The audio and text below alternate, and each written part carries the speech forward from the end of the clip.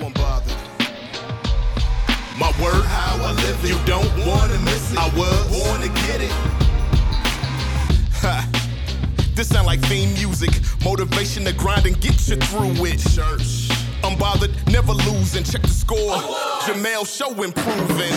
Don't make me tell you 50-11 times from politics to laughs. Every week she shine. My word, how I live it. You don't wanna miss it. I was born to get it.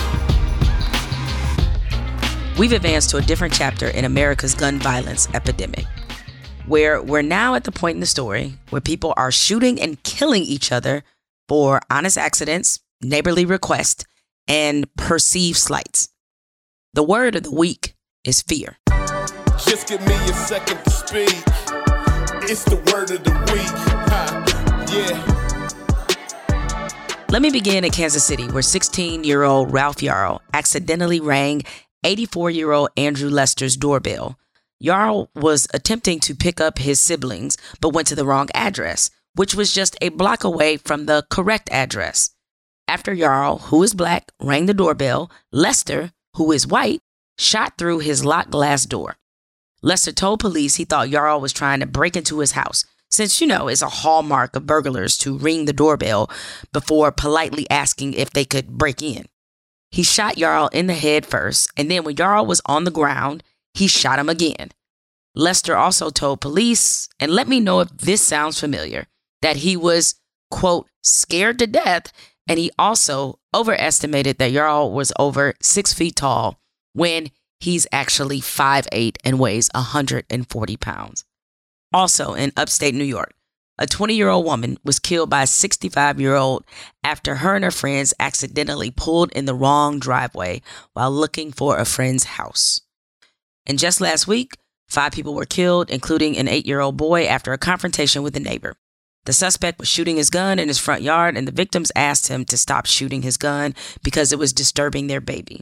He told his neighbors he could do what he wanted, and that quickly advanced to the suspect entering their home and opening fire. This violence, the endless gun control debates, have long worn out my spirit. There are mental health issues, equity issues, racism issues, poverty issues, and yes, on some level, all of those are contributing factors to gun violence. But every developed nation has the same problems that we do. The difference is they don't make it easier to buy a gun in those atmospheres. But beyond that, there's a psychology here in America that is noticeably different than in other places. The country is overrun with 2 particularly toxic traits that are a bad combination for a country that has over 400 million guns. Andrew Lester's grandson essentially described his grandfather as a racist, someone who consumed a steady diet of Fox News all day, every day, and he believed what he was being fed. Beyond Fox, I'm sure he was inundated with the same images most Americans are. Images of black and brown people constantly engaged in criminal activity or shown in a light that makes us appear to be threatening. The 5 people who were killed in Texas were Hispanic. The suspect also is Hispanic. And the governor of Texas, Greg Abbott, could not wait to call the victims illegal immigrants, his exact words, and point out the suspect also was undocumented. Never mind, one of the victims, from what we know so far, is someone who was legally here in the country. Not that it matters. Y'all see the game, though. The underlying but very obvious message is that this is what undocumented people do in our country. They kill one another. What's particularly striking about some of the people who are arming up and preparing for God knows what, they live in some of the safest communities in America. Not everybody, but a lot. The 20-year-old who lost her life for pulling in the wrong driveway, that happened in Hebron, New York, which is upstate New York. According to the most recent crime grade index, this particular area of upstate New York is safer than 90% of the community in the United States. It received an A grade for crime because a crime occurs there once every 34 days and is typically related to vandalism. In just about every poll over the last year, it's been revealed that most Americans believe crime is up where they live, and they believe crime in general is out of control. So does the perception meet reality? The answer is not really. According to the Justice Department's Bureau of Justice Statistics, violent crimes have been pretty much falling rapidly since 2012, with the exception being 2020 to 2021, when it remained stagnant. This has pretty much been the story everywhere. Anecdotes sometimes aren't a great way to prove what's perception and reality. But as someone who grew up in the 90s, I can tell you today's crime is not the same as yesterday's crime. I was part of the crack generation. And while statistics support my experience, I know the reason we're more fearful of each other, why we're more dug into hurting each other, is because we're being conditioned on a daily basis to believe nobody matters. Between social media and the news, we've convinced ourselves that we're a far more barbaric country than we actually are. The problem is that it's given us a built-in excuse to be shitty toward one another, to not care about each other. Shooting at a DoorDash driver who accidentally went to the wrong address is normalized. Shooting at people because of road rage just becomes the price of freedom. For a nation that sometimes likes to pride itself on its togetherness, our selfishness as a country knows no bounds. We see strangers as enemies. Now, I'm not naive. There are bad people, bad characters. Crime is a reality, a difficult one. But I'm left to wonder about what we're becoming and where this is all leading us, other than in a deeper pit of fear. The word of the week. Just give me a second to speak. It's the word of the week. And now on to today's show. My guest today is described as a scholar activist, and regardless of how she is described or how she chooses to describe herself, she is one of the foremost critical thinkers in America. She has done some amazing scholarship and initiatives around Black culture and Black girls and women. Being able to speak with people like her is a big reason I created this space on Unbothered. I like to talk with smart people and people who make me think. And you are about to meet one. Coming up next on Jemele Hill is Unbothered, Dr. YABA BLAY.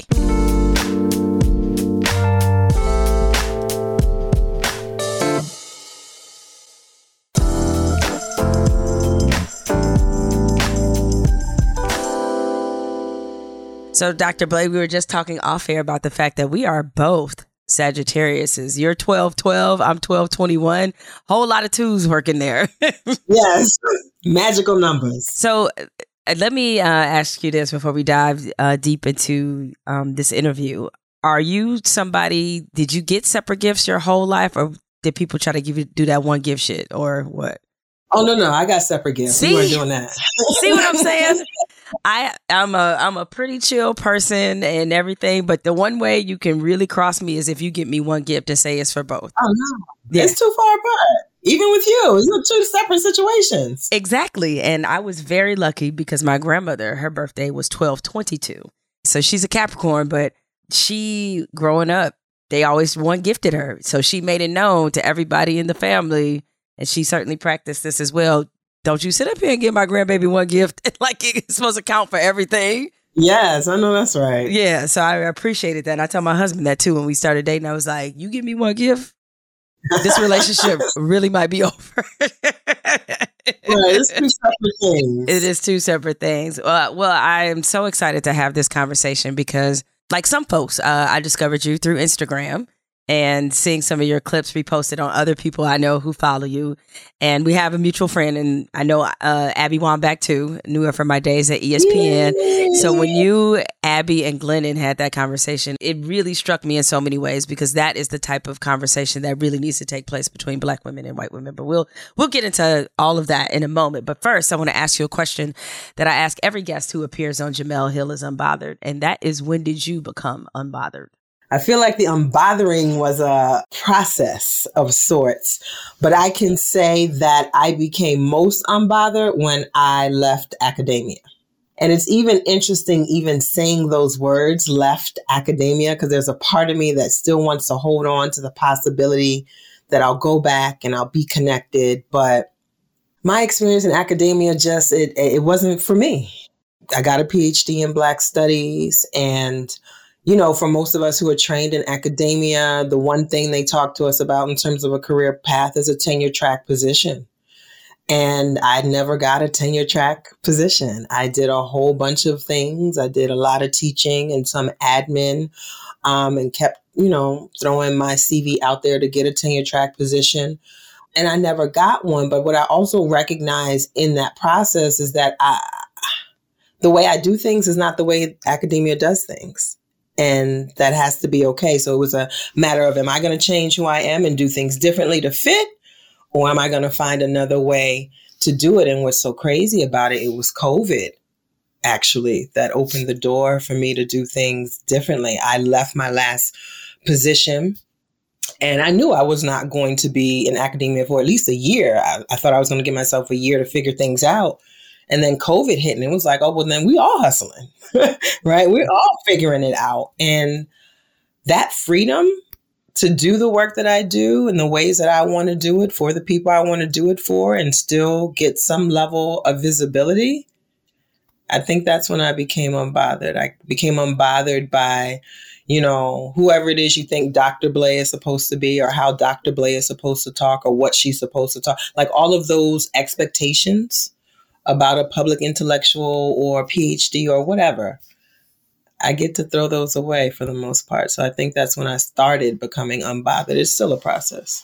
So because it seems like given the high level conversations that you have and the topics and the range of topics in which you discuss and the content you're also creating, it seems like you were unbothered from birth. Right? I mean, I was trying to be humble a little bit. Okay.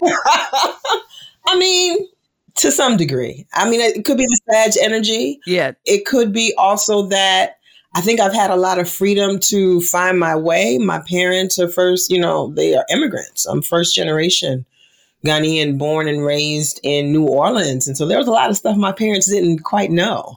And so I had to figure some stuff out myself. I had to get support from other folks, other communities as well. And so I think there was a little bit of freedom in that as well. Because I didn't have, my parents were over my shoulder in a lot of ways, a lot of cultural things, making sure that I remained Ghanaian as far as they were concerned. But a lot of other kinds of stuff that was happening generationally, especially, I had to figure that out on my own. So maybe that's part of it. I'm not sure. So how would you describe this season that you're in now? It's scary. And I think it's scary because this is not what I thought 48 would look like. I thought I would have my shit together, whatever that means. And what I'm recognizing is that nobody does. You know what I mean? Whatever I thought it meant to be grown, I'm still growing. It's scary, but it's also freeing because I don't know what's next. But I'm actually okay with that. And it's actually exciting. Like, I feel like I'm also a Gemini rising, so I reserve the right to change my mind always. Whereas, thinking of my mother who's anxious about the idea, like, you got this degree and you worked and you quit that. And you got this degree and then you worked and then you quit that. And then you went and got another master's and a PhD and then you quit. Like, what are you doing? And I'm like, I'm doing me. And I don't see any of that as time wasted. I don't see any of that. I don't have any regrets about that because I feel like each step of the way just helped to build and develop another piece of me, So it's scary, but it's freeing. I'm open to see what's next. So and I love that you use this phrase to describe this particular season, but how is your Rent a Negro season going? I call it Negro Employment Month. It's Negro Employment Month? Okay. And just real quick, before you answer the question, for those listening, if you have no idea what we're talking about, there is a stretch. For me, it is January to the end of March, because January, it kind of kicks off with the observance of Dr. Martin Luther King Jr.'s holiday. Then you have Black History Month. Then it's Women's History Month. Yes. And what happens is that if you're in this space where you speak about racial issues or you have the wide-ranging expertise that Dr. BLAY does, all the universities, all the corporations, they all want you to come in and speak about where we are now, race relations and diversity and equity and inclusion and all those little buzzwords. So while right now it's a good time for us financially, it's also a very draining time because I haven't seen anybody but my husband in February. Like I've been at 4 or 5 different universities. I've been on a stroll, as they say. So yeah. Dr. BLAY called this Rent a Negro, but you have since upgraded it to Negro Employment Month. So how did your Negro Employment Month go? That would be February, and we're at the beginning of March as of the recording of this podcast. I think I share that same stretch as you do, that MLK holiday through the end of March for the most part. For me, thankfully, air quotes, it ended a little bit early. I'm free and clear as of right now. So I didn't really get too many gigs for Women's History Month. But to be honest, something different about this year. It wore me out. It wore me out. Like by February 8th, I was like, I'm sick of this shit. I've had enough. I don't want to anymore. But, and I said this very honestly on Twitter and shared it on Instagram, if I'm 100% honest, I earn probably 75%, 80% of my annual income during this stretch. So it makes me feel like on the one hand, there was a time where, and even this year, I was most wonderful time of the year. Here we go, y'all. It's about to be Black History Month. Let's get it. I'm usually very excited for this time, By February 8th, I was over it, because it felt like it was this dance between I want to do it. I love us. I love celebrating us. Right. Then it felt like I have to, and so something about the have to do it was taking the joy out of it. But then also, and I think this is something that I became more aware of with COVID, with, hashtag Black Lives Matter, with everybody now wanting to be an anti-racist, that whole stretch through the pandemic, right? Where everybody wanted to be quote unquote woke. Maybe that's not the language they use, but whatever. It just made me, I just started side-eyeing people. Like, do you really want to do this work or do you want credit for having done it? Do you really want to do this work or do you just want a gold star? It's part of the reason I was just having this conversation with my assistant. Folks like to use the language of training. Don't ever use the word training when it comes to me coming to speak to you, consult with you, talk. I'm not training you in anything because what happens is folks thinks that in 45 minutes with 15 minutes Q&A, you done fixed everything. Or you get to put my name on your website and say, we had Dr. BLAY come in and train us. What did I train you in? In 45 minutes, in an hour, right? And so I just feel like I'm not going to use the word sensitive. I think I was just hyper aware this season. And it was just annoying, if I can be honest. And so I used that opportunity in some of the audiences to just say that, like, I'm over this. I'm tired. Like, can I stand up here as a Black woman who's getting paid to talk to you, to tell you that I'm tired, that I'm annoyed, that I'm seeing through this stuff and I don't really know what this means? Can you hear me say that as a Black woman? Do you honor me saying that I'm tired? Or should I feel honored and privileged to have the opportunity to serve you? So in 2020, as you're well aware, in terms of speaking, even though we were largely confined to our homes, that was probably my busiest speaking year ever. Ever. Because, of course, we had when tragedy strikes, because we could never do these things preventatively. They always have to be in reaction to something. And it was in reaction to Ahmaud Arbery and Breonna Taylor. And of course, George Floyd was the tipping point. And we were having allegedly a racial reconciliation. There were conversations being had in this country that haven't been had. Right. When you look across the landscape, what conversation are we having about race right now? I don't know that we've ever had good enough conversations about race. And the reason why I'm saying this as an educator, I feel like public conversation should be building upon some grounding, some base level understanding that we all share, right? Before we go into a public conversation to kind of work some things out. At the base level, the average person doesn't have an understanding of race, let alone racism, let alone inequity and white supremacy and all the things that we actually need to be dealing with. So I can't assume that we having the same conversation. Especially when you got folks throwing out terms like reverse racism, we're not having the same conversation. You know what I mean? And so I don't know what conversation we're having in this moment. It seems topical, superficial, temporary, temporal. I don't know what these conversations are going to yield in the long term because we're still afraid to say the things that need to be said. You have dedicated much of your career to very specific work, very hard work when you're talking about race, identity, gender, discussing colorism, like so many different things. What do you feel like was the contributing factors that led you to this particular work?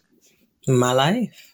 My being, my body, as I said, I'm first generation Ghanaian, born and raised in New Orleans. And so for folks who can't see me, I'm very dark skinned. I have kinky hair. I grew up in New Orleans. And if you know anything about the history of New Orleans, Colorism is at the foundation, being a port city, especially, you know, a large population historically and contemporarily, a large population of the Black community is intergenerationally mixed race, you know, and so there's a lot of power and privilege that is connected to that. So for me, even as a child, I knew I was dark skinned very early on because people reminded me like it was a point of conversation, you know, oh, you so Black, you so Black, you so Black. And so it was always at the core of my identity, but it didn't really make sense because again, I'm in two spaces. I have a very Ghanaian home and community, you know, and then going to Catholic school, living in New Orleans, you know, it was still Black, but it was a range of hues, if you were. I felt normal at home and with my folks. I didn't feel so normal once I got to school or once I left the house. And so I feel like I've always lived with this question of what does this mean? Right? What does it mean to be dark skinned? What does it mean to be dark skinned and kinky haired as a girl? You know, why do folks who are lighter skinned with a different texture hair have more privilege? What's that about? I've always been asking these questions. And so I took the opportunity, you know, in school to do more research and to dig into it, to try and understand it. So I think the beauty of having gotten a degree in Black studies, particularly at Temple, is having the duty to focus on myself, the duty to center my work. And when I say myself, not just me as an individual, but I have a duty to do work that impacts the lived experiences of people who live and look like me. So how would you say growing up in New Orleans shaped how you saw race and identity? I think it was, again, at the forefront. It wasn't something that I could sweep under the rug. It wasn't something that just was. It was something that, again, I was always coming back to a question of, is this because I'm Black? Is this because I'm dark? It made me, and again, I don't want to use the language of hypersensitive, and we can talk about that because the thing that becomes annoying, particularly when we talk about race and when we talk about colorism, is people try to make these individual personalized stories and not systemic, institutionalized realities. So when I say hypersensitive, I'm fidgeting because that's the kind of shit people have said to me. You being sensitive. I'm not being sensitive. I'm telling you about my lived experience. I'm telling you what is. And so let me say I've been hyper aware. I've always been critical of, you know, that question of, is this because, or what is this because, or what is happening underneath? Never just what's on the surface. Now, you have a book that you self-published back in 2013, One Drop, Shifting the Lens on Race. And it's a beautiful book because it's telling stories from different women and girls all across the diaspora. And frankly, it's a lot of the stories we don't often hear because I think there's an assumption of Blackness that we all have. You know, one thing that's very evident in both this book and just in the work you do, period, is like, I think that we really inevitably pitfall into these really dumb conversations whenever we try to define masculinity or femininity or Blackness. How do we move away from this what are you mentality that we all seem to have? Like, just by looking at you, we can tell like, oh, you're this kind of Black person, or you're not even a Black person, or whatever. And that's what I loved about your book, is that it's showing so many different shades and hues that it forces you to think about Blackness in a different way. But how do we move out of that sort of what are you mindset that we're in? That's, again, there's so many layers. There's so much. My thing is, there's so much education that we deserve to have that we've been robbed of the opportunity to have. So it puts us at a disadvantage to even be able to have these conversations. Okay. And I say that because I wrote that book for Black people. This wasn't a National Geographic attempt to show the world what Black people look like. This was me writing in response to Black folks like myself. Right. And I talk about this in the book.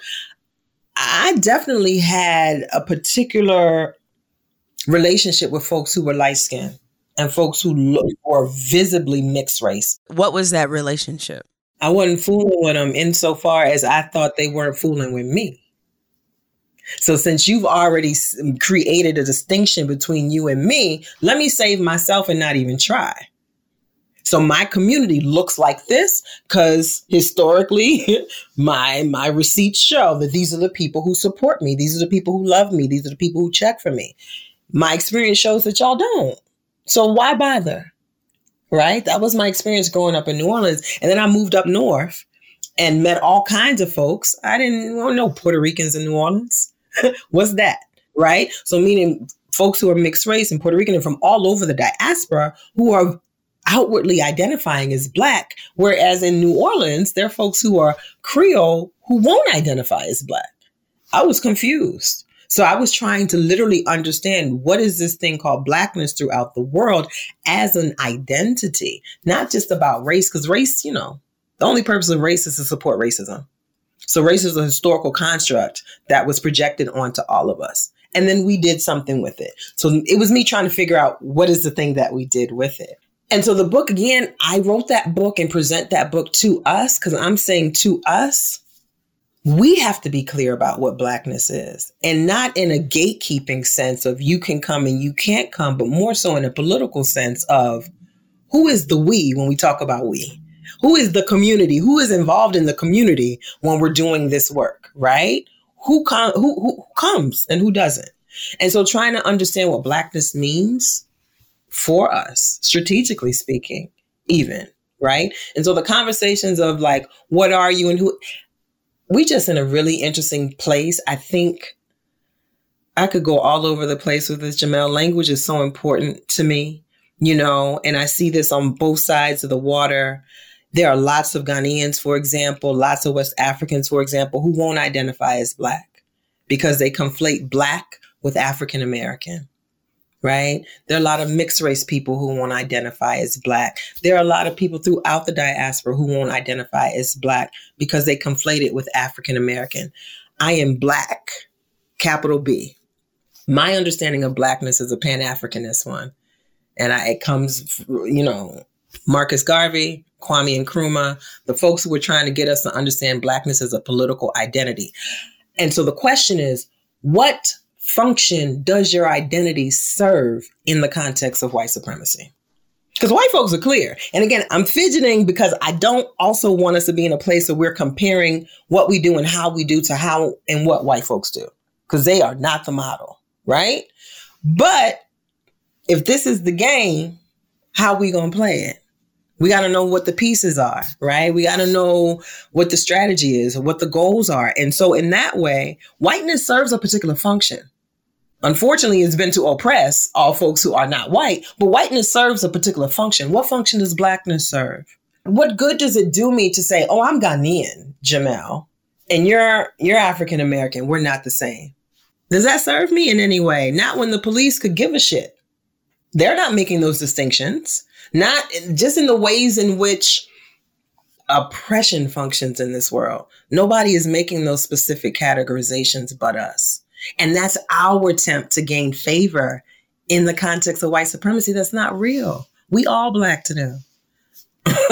So, well, that's why I think it was great that you called your book One Drop. And for a lot of people out there who may not be familiar with what the one drop rule is, as you mentioned, education is part of us kind of unpacking this. Can you explain what the one drop and a brief little history about what the one drop rule was in this country? Sure. So again, as I said earlier, the only function of race is to support racism, right? And at that time, historically, folks, and by folks, I mean white folks, wanted to be clear about who was white and who was not, because whiteness is where freedom lived, right? If you were white, you were free. If you were Black, you were not. I need to know who's free and who's not, right? And so at a time, fresh off the boat, if you will, white, Black, it was clear, visibly speaking. But as we also know, European enslavers had a thing for raping African women. And so here come mixed race babies. Well, what do we do with these mixed race babies? Are they white? Are they Black? Are they free? Are they enslaved? So we start coming up, and let me stop saying we, because it was not me. White folks start coming up with all kinds of classifications and understandings and rules and projections about who's free and who's not, who's white and who's not. So we see a lot, and I go through this in the book, but there's an evolution of the rules, if you will. Quite simply, it is to say that any child with any, let's say, one drop, they call it the white one drop rule of hypo descent. If I go into your family tree and I go back 5 generations, if even one person on that family tree is Black, you are Black. Because the goal was to save the purity, and that's the language that they use. They needed to save the purity of the white race. And literally it's like one drop is enough, right, to destroy that. And so one drop of black blood is enough to make somebody black, whether we can see it or not. And if you have that one drop, then you are not white, not free. Which is really interesting when you consider the number of white people who do have that one drop. I'm like, so y'all was going to eliminate yourselves. Right. There are a lot of folks, if we rely upon that rule, there are a lot of folks who are passing. I opened the book with an example of a woman, Susie Guillory Phipps, in the state of Louisiana, who lived her life as a white woman. And at the age of 43, applied for a passport to go on vacation with her husband. And she needed a copy of her birth certificate, which for whatever reason she didn't have. And she got a copy of her birth certificate and it said she was colored. And she's like, oh, no, it's been a mistake. Y'all sent me the wrong birth certificate. And they're like, no issue.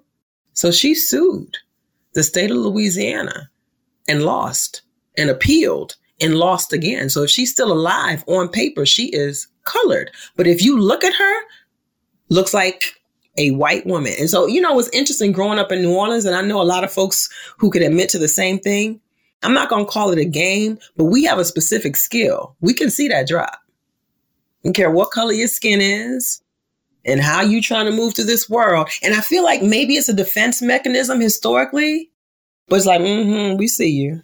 We see how you trying to pass, but you want us, because that's what the law said. You lucky enough to be free, but we see you and we see the drop.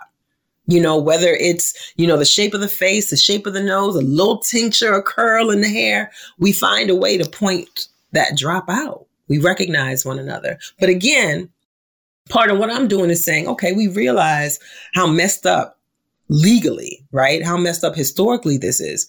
Are we going to accept the one drop rule as a defining characteristic of Blackness, or are we going to not make up our own? Well, how are we defining Blackness? What is it going to mean for us to be Black? Who gets to be Black and who doesn't? You know, this conversation reminds me of some of the conversations that have been had about Meghan Markle, in the sense there seemed to be a huge swath of people. I don't think it was our people that didn't know she was Black. And I was like, how? Right. We see you. I was confused. I was like, I just see a Black woman. Like, did I miss something? But you know what else too, Jamel? Generationally speaking, there's new language now. I think, at least for me, we didn't have certain there wasn't the option to not be Black. You see what I'm saying? And so now moving forward, we've got biracial, we've got multi-generationally mixed, we've got all these words that new generations have access to. We didn't have access to that language. So what is that? There was nothing else for Meghan Markle to be. But now new generations have new language. So perhaps they saw the potential for her to be all these other things that we didn't. And then you see her mother. Yes. That's what I was like, you see her. I was like, yes, this is a Black woman. But again, generationally, there was no other option. Yeah. And it does get to an interesting question, because even I think we're both from the generation where mixed specifically meant Black and white. Yes. Like, it didn't mean like, you know, Mexican or Puerto Rican or Dominican, none of those things. It just meant two things. You're mixed with Black or white, or you're neither. So it's just like, okay. Yeah. But there are so many interesting conversations that I want to talk to you about, Dr. BLAY, and especially about some of your work, of course, about Professional Black Girl, which was a great concept that I really, really love. So a lot of more to talk to you about, and I'll ask you those questions on the other side. But for now, we'll just take a quick break and we'll be back with more from Dr. BLAY.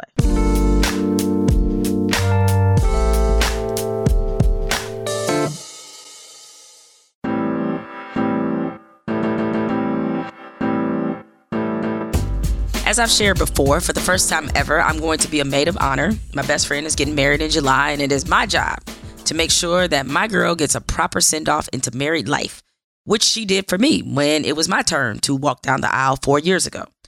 Now, one of the cardinal rules of being a good maid of honor, or a good maid of dishonor, as I like to call myself, is you have got to throw a bachelorette party for the ages.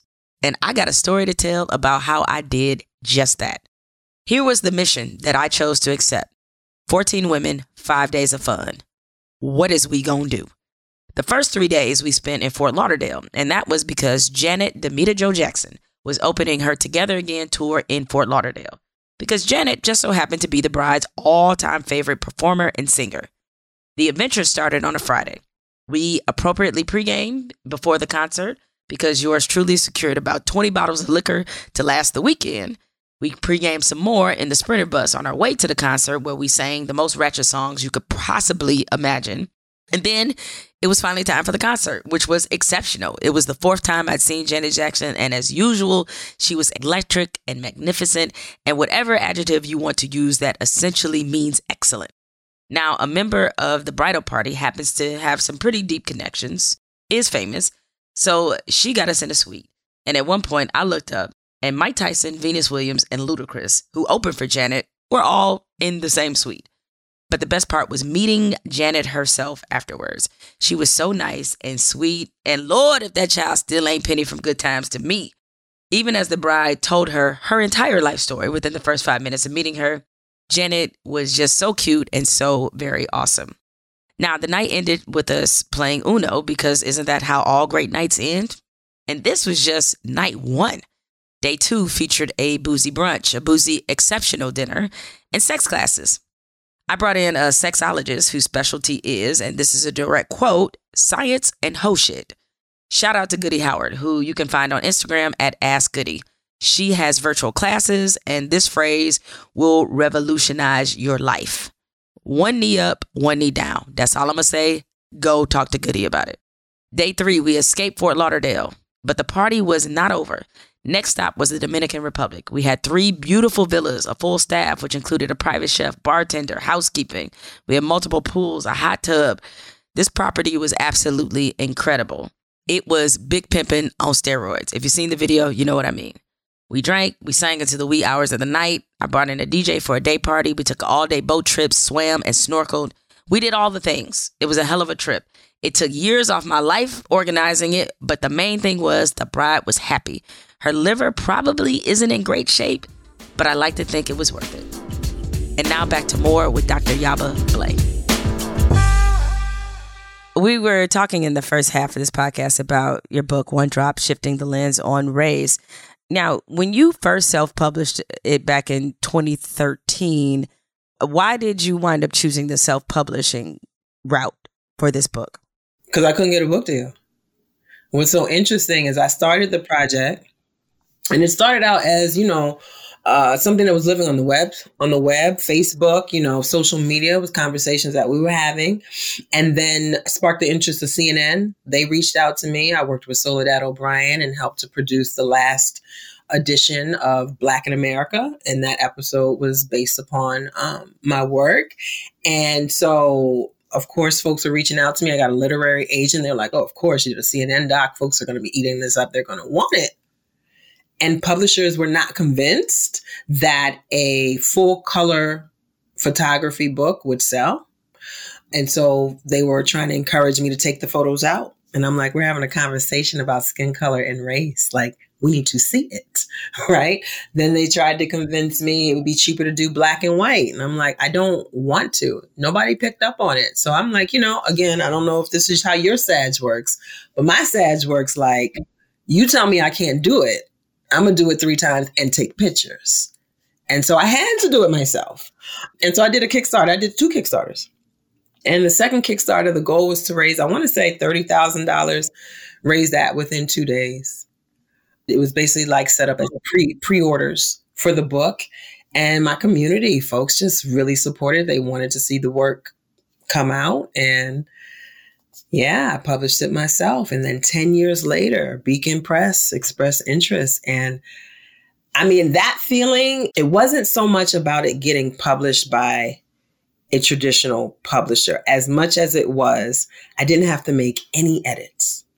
The only edit that was made was on the cover, because I had a dual cover when I did it myself, and the copyright date. There were no other edits. And that made me feel really good, which is to say that I had a vision. It's a thing I wanted to do. I did it. And it was good enough then to 10 years later just be printed as is. I thought that was pretty dope. given your road with this book has got to mean a lot to you, that this is the book that they tried to not make and it only seems to be growing stronger. It feels really good. I saw an interview you did where you said something that struck me. You say a lot of things that struck me, but this one was at the top of the list. You said, if you really want to understand the lived experiences, the conditions of people of color, then you have to understand the grounds upon which whiteness was founded. What did you mean by that? Again, like so many of these conversations about race, we, not me, but we as a society, we want to ignore, again, the foundations of race and why race was created as a category of distinction. You know, it's like when I think about diversity, equity, and inclusion work, for example, I'm always quick to point out to people when we use the language of inclusion, understand what that means. Included in what? What's normative? Like when I think of inclusion, it's this big white bowl, and now you want to sprinkle people of color. Even that language. Of color. I never self-identify as a person of color, right? Because even the language of person of color centers whiteness. Whiteness is the norm, and all of us are of color. We don't have a shared experience, and we also don't have a shared relationship to whiteness. So what's that mean? Of color. And people don't even recognize how even in the ways they think they're being progressive, that it's still very much founded in white supremacist ideology. So before we can understand racism, we have to understand race. We have to understand the history of race. We have to understand the history of distinction, and we have to understand the history of white supremacy. So if you want to understand the lived experiences of Black folks, you first have to understand the history of white supremacy. All of those things matter. I think it's enraging to me that folks think that we should just be able to get over it. During Black History Month on my Instagram, I posted this graphic, and I can't think of the agency that created it, but they're tagged in it. But the graphic is a historical timeline to show us from 1619 to now. My father moved to this country only 3 years after the end of legalized segregation. 1964 was when legally segregation ended. And he came here in 1967, and I was born 7 years after that. That's not that long ago, y'all. And so we talk about, you know, even the ways in which people approach Black history, and they want to talk about the MLKs. Few might talk about Malcolm X, but they want to talk about Rosa Parks. They want to talk about particular figures in the civil rights movement as if the civil rights movement is over. As if the civil rights movement was that long ago. It was not that long ago. So we have spent more time oppressed than we have allegedly free. And so why are we talking in this moment as if, and I say this even specifically to talk about white folks. Why do we expect for white folks not to be racist? It's their history. It's their upbringing. It's not that easy to just choose not to be racist. If that is the culture in which you are raised in, why do we think it's that easy to pick up a book and choose not to be racist anymore? That's going to take a lot of work. You talk about breaking generational curses.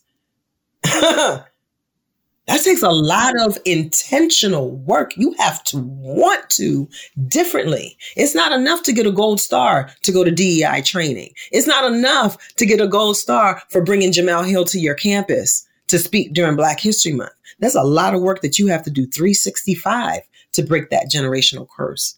I'm thinking about something you said in the first 30 minutes of this podcast when you talked about feeling tired during Black History Month. How much of that tiredness is related to the fact that it feels like we're in the middle of a deep regression. Some could argue we never left it. Some could argue that for sure.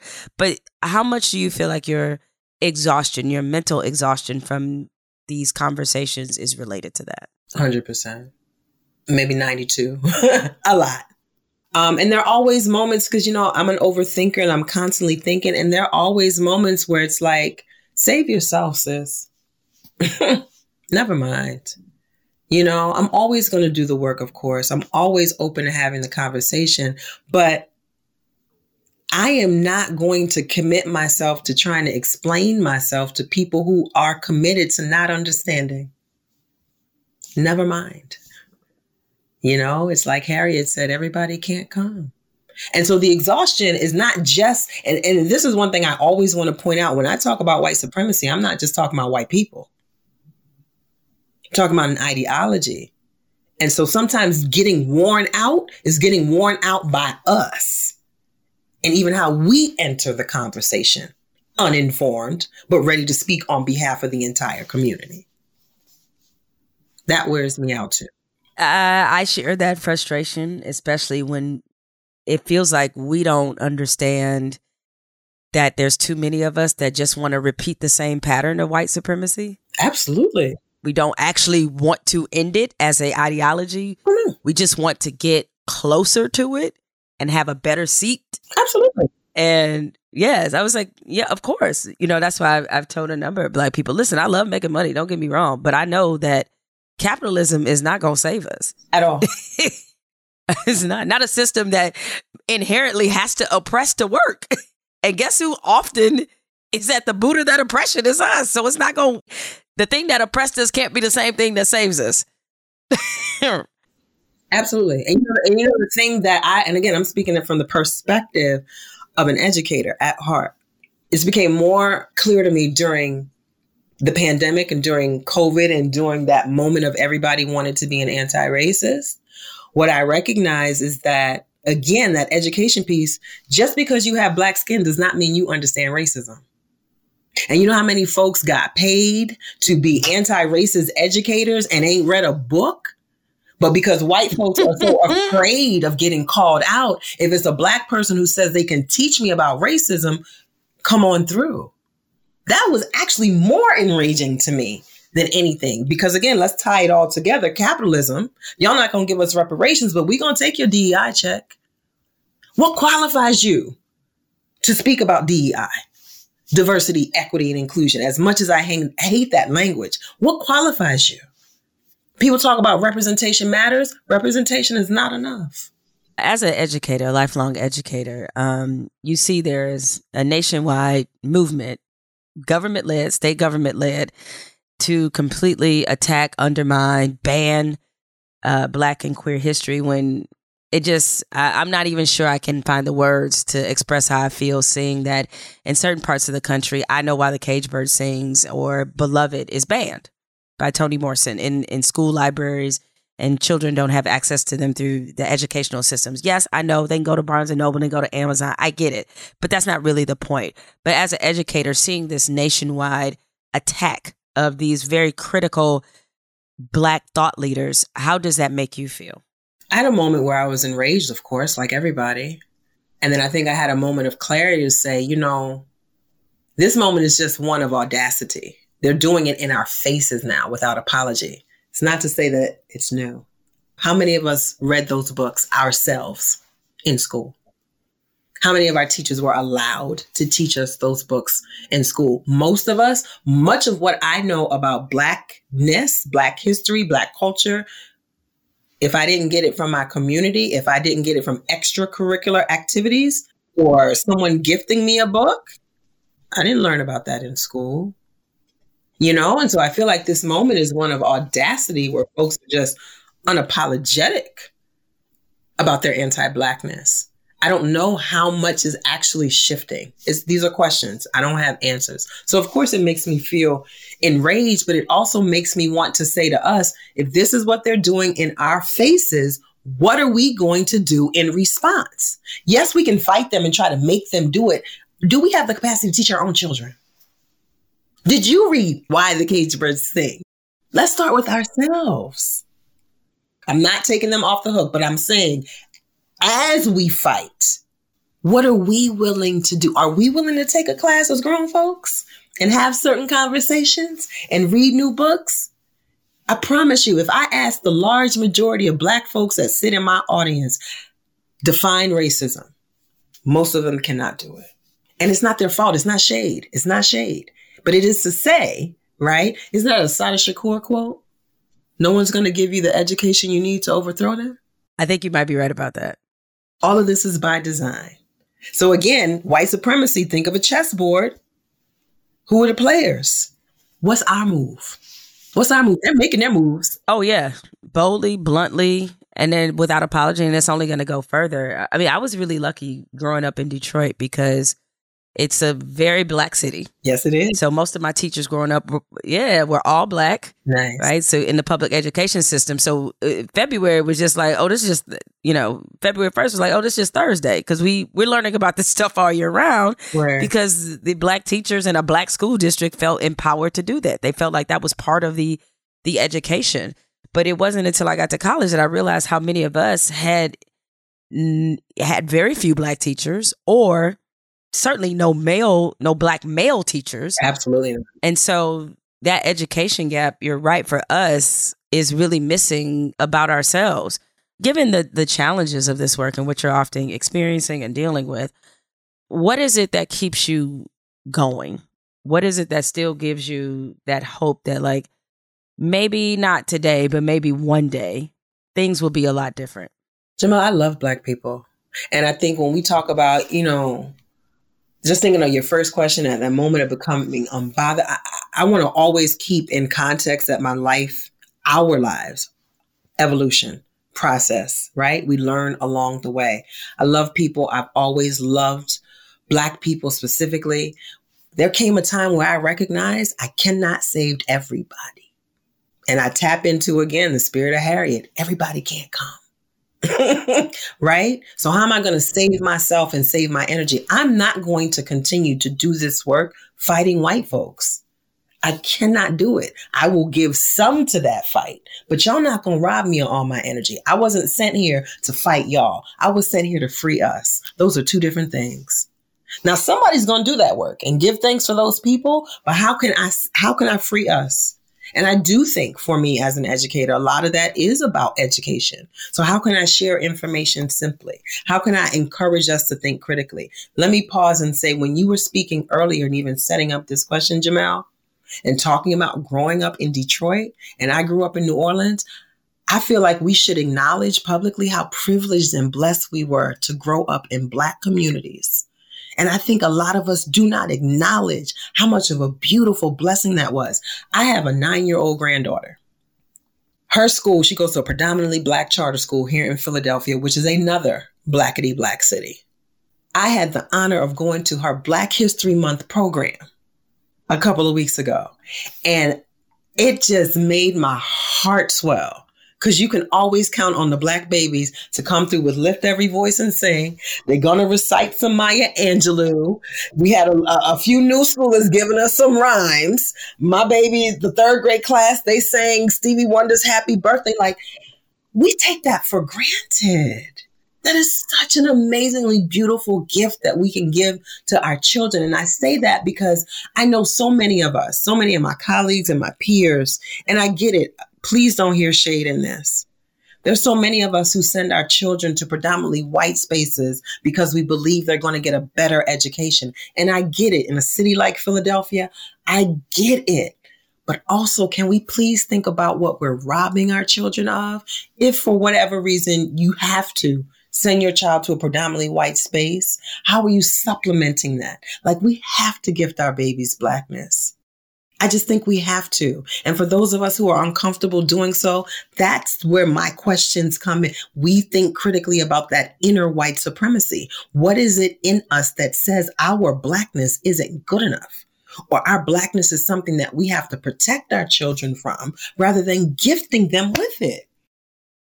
I feel bad for those of us who don't know what a Black History Month program looks like in a Black space. I feel bad for us who've never held an MLK fan.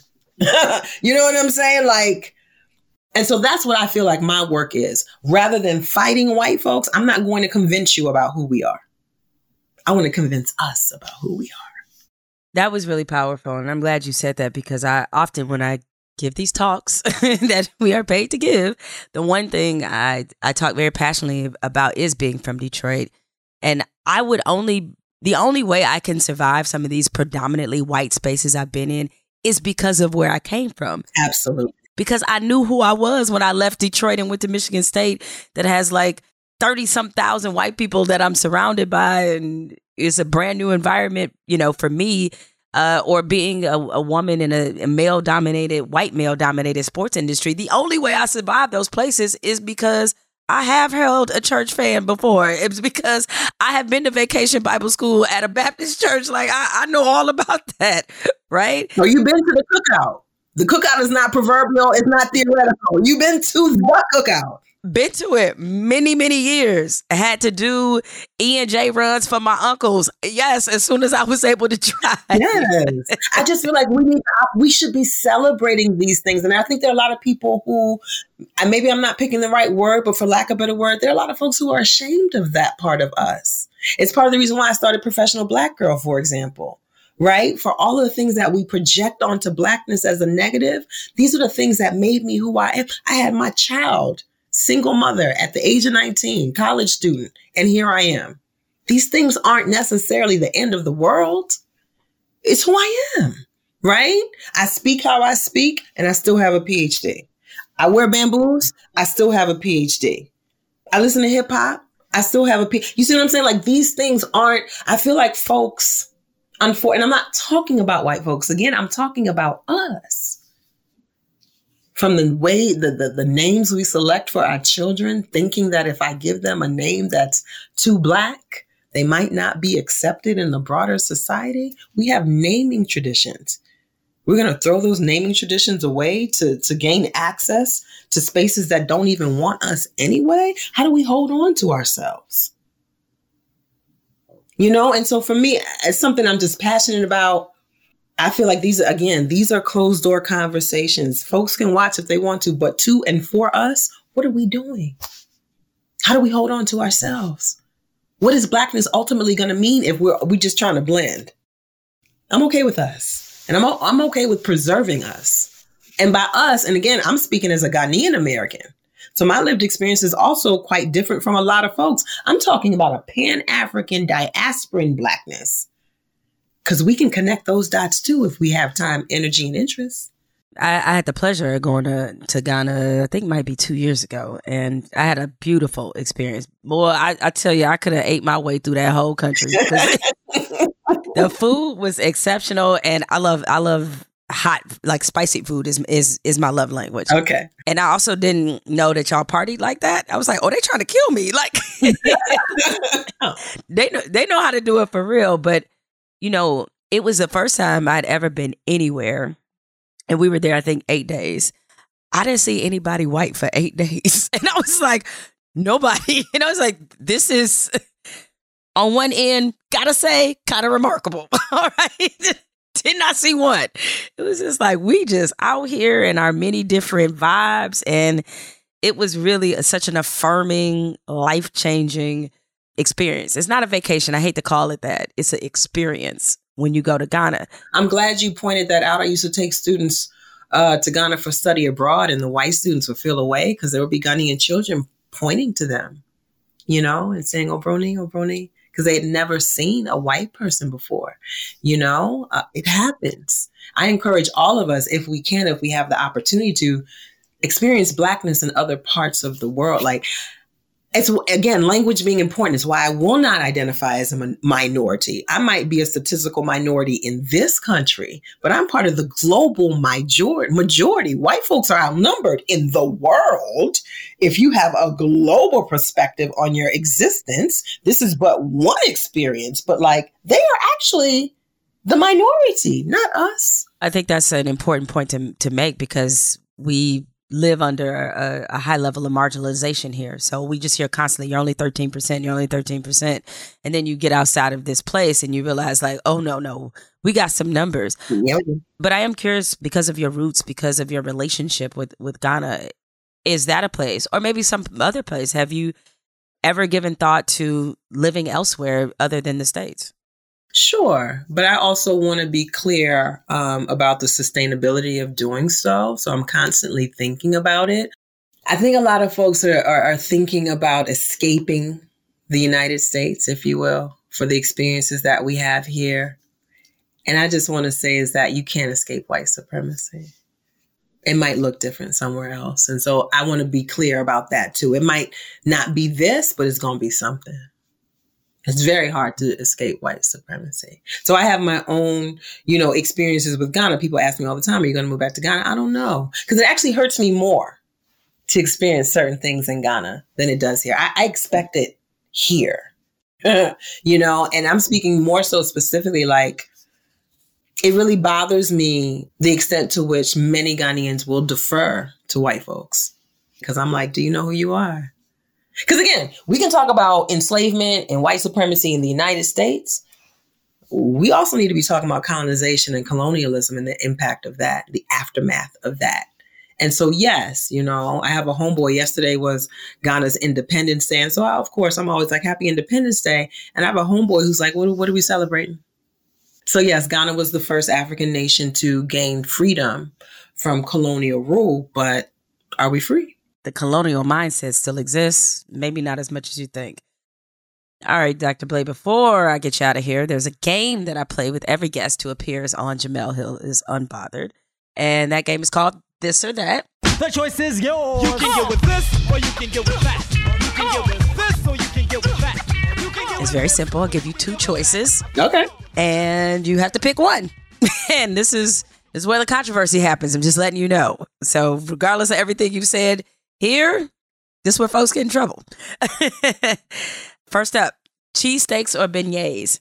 Beignets. Are you more of a sweet person than a savory person? I'm not. I'm very much a savory person, but you just asked me to pick Philly over New Orleans, so I had to go for New Orleans. I did.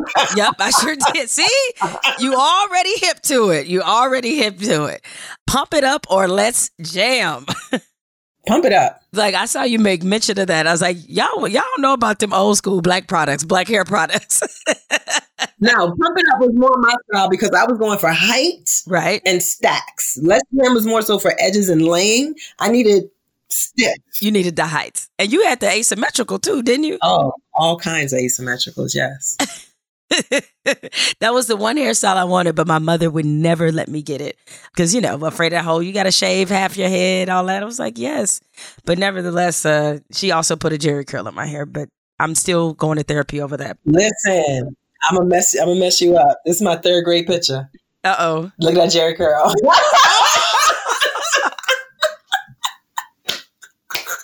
Yes, jerry curl. Thank you. Were you a stay free girl or was it right on curl? Right on curl. Okay. Sisters of the Yam or Salvation, Black People in Love, two of Bell Hooks' very notable works. Why would you do this to me? Yeah, because I'm cruel. I'm going to go with Sisters of the Yam. Sisters of the Yam. And finally, jollof rice or fufu? Oh, why would you do this? You already know. I'm going to go with fufu. Now, can you make jollof? You don't want my jollof. What? No, jollof requires skill, and I concede. Like certain things, like everybody can't make the potato salad. Everybody should not make the jollof rice. I have a rice thing. Jollof, jambalaya, anything that requires the stew and the rice and everything to meld perfectly. I don't have the skill set for that. I'm a rice cooker and walk away kind of person. So that must mean a no on gumbo too. Oh no, I know my lane. I'm gonna leave the gumbo alone too. I mean, the jollof rice, like, it looks very complicated, but let me tell you, every place I went to in Ghana, the jollof each place was better than the last. Oh yeah. Have you had Nigerian jollof? I have not. Don't do it. Wait, don't sit up here and tell me that you would pick Nigerian jollof rice over... No. I'm telling you not to do Nigerian jollof. Once you had Ghanaian jollof. That's it. The only folks that I'll give it to, because jollof originates in Senegambia region. So if you ever had Chebi Jen, Senegalese, they are the masters. I will give it to them. Other than that, okay, Ghana. Do not eat Nigerian jollof. Yes, I said it in public. Don't at me. Oh, there it is. See, I told you, this is where the controversy happens. Nigerian jollof rice hive is about to be on you now. I know. It's about to be a whole fight. I know. Yes, they're about to be on you. Well, Dr. BLAY, thank you so much for joining me. I know during this time of year, it can be especially challenging to, get people like you for the podcast because your work is so well thought of. And I certainly think very highly of what you do. And I encourage everybody, please go out there and get a copy of her book, One Drop, Shifting the Lens on Race. It's phenomenal. So thank you again just for joining me and for sharing your thoughts and always dropping them nuggets, them jewels, them gems. I feel edified by this whole conversation. So thank you. Thank you for having me. All right, everybody. Dr. BLAY is getting out of here. Y'all know what's coming up next. Final segment. Fuck it, I'm bothered.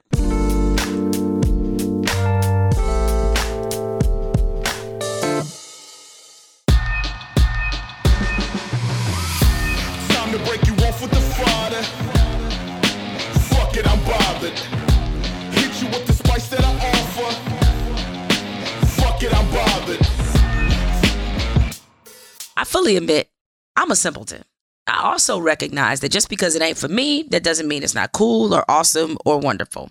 Now, I realize the hounds will be unleashed on me for this, but fuck it, I'm bothered by the Met Gala. I'm not bothered by the Met Gala as an event. The Met Gala, of course, took place last week. It's a famous-ass party with a lot of rich, famous-ass people. Ain't nothing wrong with partying, ain't nothing wrong with being rich, and ain't nothing wrong with being famous. But I am the president of the I Don't Get It Club when it comes to the Met Gala. I just don't. A lot of people are really into fashion. I'm not. And the themes and the hoopla that come along with the Met Gala, I'm not. Because my curmudgeonly ass thinks the outfits often ping pong between strange and weird. Major, y'all gonna wear this shit once and be done with it energy, which I guess is the point. Now, I'm trying not to sound like a hater or old woman yelling at cloud, but I have as much interest in the Met Gala as I do in severing off my right big toe, which means I'll pass. Those outfits look incredibly uncomfortable, and I saw more than a few of them where I'm not even sure how it was scientifically possible to get in them. Now, I know what some of you are thinking. So does that mean that if you were invited to the Met Gala, you wouldn't go? Hell no. I'm going to cut out the middle of a trash can, strap it to my body with some suspenders, put a hula hoop on my head, and walk the red carpet like I own that joint. Stay unbothered. Time to break you off with the Friday. Fuck it, I'm bothered. Hit you with the spice that I offer. Fuck it, I'm bothered.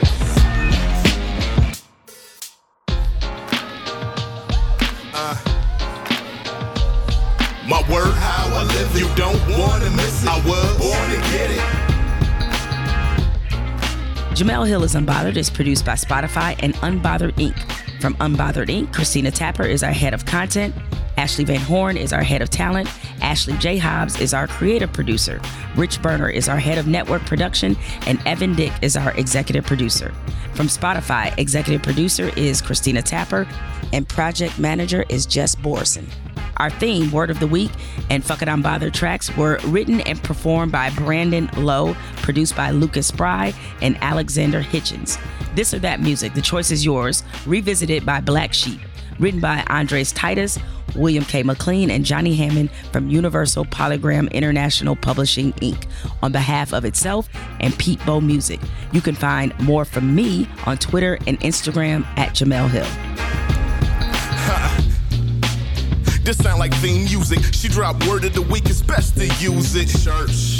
Unbothered, never losing. Jamel asked this or that, get to choosing. Pick one. Child of 7'5" and 21.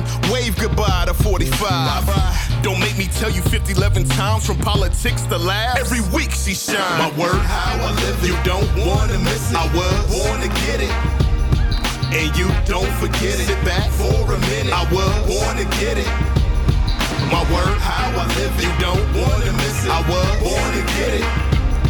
And you don't forget it. Sit back for a minute. I was